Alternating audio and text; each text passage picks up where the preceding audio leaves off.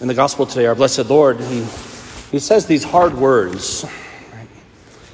These things that don't exactly line up with the nice Jesus that we're, taught often in our catechism, perhaps, or, the Jesus that the culture says, is always kind of, he's a very, very smiley fella, and oftentimes at art, in contemporary art, he has little blonde highlights it just shows adaptability and relatability, right? That he's one of us, huh? And yet, this pleasant Jesus also says, to everyone who has more will be given, and he will grow rich. From the one who has not, even what he has will be taken away. And throw this useless servant into the darkness outside, where there will be wailing and grinding of teeth. It's passages like that make some people really uncomfortable with this Jesus. It's so much so that they would rather just kind of ignore those passages. And some will outright ignore them and just kind of never really go to them. But others will try to explain it away. With how sad it is in the last 100 years, so many scripture scholars have, rather than breaking open the riches of the scripture, their main task has actually been to try to cast doubt on the entire thing. To be able to look at it and go, well, we didn't have voice recorders, we didn't have cameras, to record, so we don't know exactly what Jesus said. So maybe St. Matthew is embellishing a bit here. Maybe the fish he caught this big was kind of, stretching it out a bit, right? One of those kinds of things. Or maybe he misheard him, maybe it was, it was a large crowd that day, and, he kind of mixed things up, or, he's writing 20 years later, so who knows how reliable these things are, right? So that's their reasoning is basically, we can't really take anything Jesus says in the Gospels at his word, because it's not a perfect medium that we can rely upon still today. And that's just silly, because we do this with 1,000 other things. And yet, so many people want to cast doubt upon the Gospels, which parenthetically have the most manuscripts of any ancient documents in the world. We've got these philosophical works that people go and have recourse to, and they'll read, Plato and Aristotle and these kinds of things, and they'll be, they'll put, sink deep roots into these philosophical works, and how can we trust them? There are 10 copies of them extant in the world. Well, and then we look at the gospel, there are literally thousands of copies from the time of the early church. From the time of our Lord, and right after the time of our Lord, when the apostles were writing these things, and the gospel was spreading like wildfire, thousands of copies. And yet so many people doubt. So many people would say, we can't really trust these things. And yet they're true.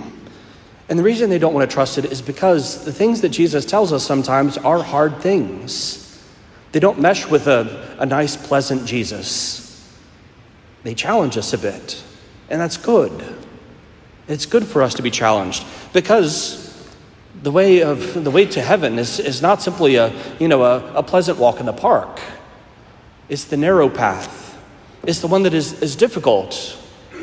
It tries us a bit. It tests us to ensure that we're actually loving the Lord and not just doing things because we love ourselves and get something out of the deal. It's for us to live our faith and to allow it to radiate all around us. And this is part of what our Lord is speaking to us today. As he comes here and he gives this teaching, those who have will get more, those who have not, even what they have will be taken away. And we can look at this, and many people will appropriate this to kind of the social justice realm, right? So immediately look at this in economic terms. The rich get richer, the poor get poorer, right? The divide between the two continues to increase, and just basically speaking about it from those terms. But this is not what our Lord is speaking of. He's speaking about the talents that he has bestowed upon us. If that last section was just by itself, we could perhaps think that he was making an economic statement of things. But he's speaking about the reality of these individuals who have received blessings from the Lord. They've received their talents, which is both, for us in English, it is both a financial thing, so it's a currency, but it's also a gift, a skill set, right? These kinds of the talents that we think of, that we possess. And so our Lord, he's not looking for financial advice. He's not bestowing financial advice for us. He's looking for spiritual fruits. He's looking whenever the one comes who says, out of fear, I buried your coin. Here it is back. And the response of the master is, you could have at least gotten some interest off the thing. You could have at least put it in the bank and, it would have grown a bit. And again, our Lord's not looking for interest. He's not looking for the financial piece. Because the fact is that whenever we come to serve our Lord, whenever we allow ourselves to be used by him, the talents that he appropriates to us, that he bestows upon us, when we use them, when we allow him to use them really, through us, and to do things through us, it's then that fruit comes forth. The 5 makes another 5. The 2 makes another 2. But the one who out of fear doesn't allow the Lord to work in him, nothing happens. No change whatsoever. The gift is totally unopened. And this is the sadness of the heart of Jesus here. It's because the money that we're speaking of in the story are spiritual fruits. The Lord came to be able to set the world on fire. He came to be able to share the love of God the Father and to be able to make children of God the Father, sons and daughters of the Lord in himself. This is what he desires. And when we hold back on our talents, when we hold back on the things that have been bestowed upon us by the Lord, it shortchanges God, first and foremost, by not bringing forth into the kingdom those who would be served by him. But also, it shortchanges us and the others around us.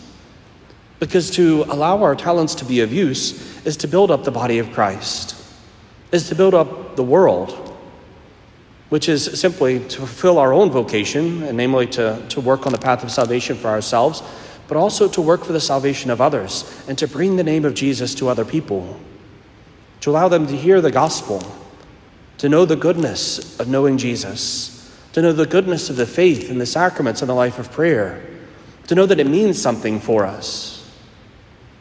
But if we don't use our talents, very quickly these things will pass by. Opportunities where something may have happened, where the Lord may have gained a soul for himself, and may have gotten a buy one, get one that day by winning us to himself too, is lost. And this is the great lamentation of Jesus. This is why he bestows upon us the gifts in the first place, as they are not for our use. St. Paul tells us also in the scriptures, he says, the things that we have received are not for our own use, but are for the edification of the body, the building up of the body, to serve one another. Unless we think that this is only like a church-exclusive thing, the church herself has reminded us today that it's not simply a ministry and church type of thing.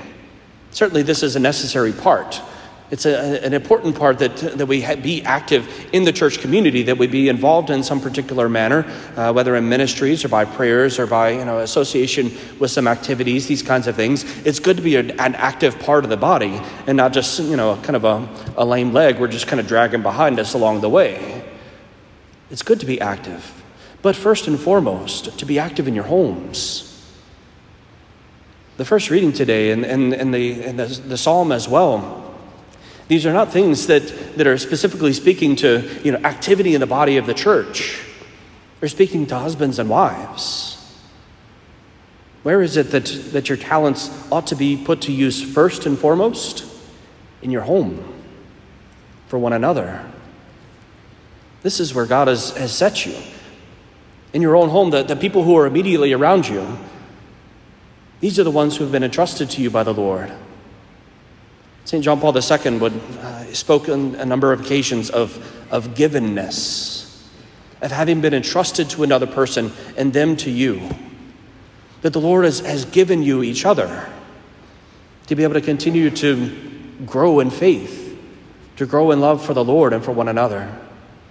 And this is what family life is meant to be. A husband entrusting his heart to his wife, a wife continuing to do the same in response to her husband. To be able to take what has been given. In the reading, it speaks of being able to basically to make clothing well, right? That's a gift, right? It does something for a husband. It clothes her husband, right? But all of us, it doesn't mean we have to go out and make clothes, but it's to be able to do something so that in some manner the other is clothed in holiness, clothed in virtue, clothed in prayer, that they're encouraged in faith, that they're strengthened in virtues. This is the meaning of the home of family life. It's for that reason that St. John Paul also spoke of the church as a domestic church. The home is a domestic church. It's a place where the body of Christ is present, but in a simple way, just as a family. A husband, a father, the children, all gathered around as a symbol of the church, a symbol of Christ himself with the Father and the Holy Spirit. And so it's for us to recognize these things. And the great gift that we have today is no matter where we have been, no matter if we have kind of unopened our talents, if we have squandered them entirely, whatever the place we find ourselves in today, as far as the talents that have been entrusted to us, if you have ears to hear, in a sense, right, if we are alive and breathing in this moment, we're able to know that repentance is possible and beginning again an option.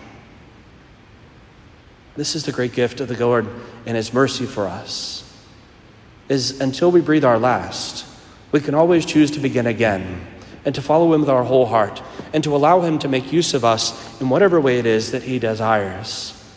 No matter our age, no matter our state in life, no matter the situation in which we find ourselves, the Lord is always patient and willing to work with us if we're willing to respond to him.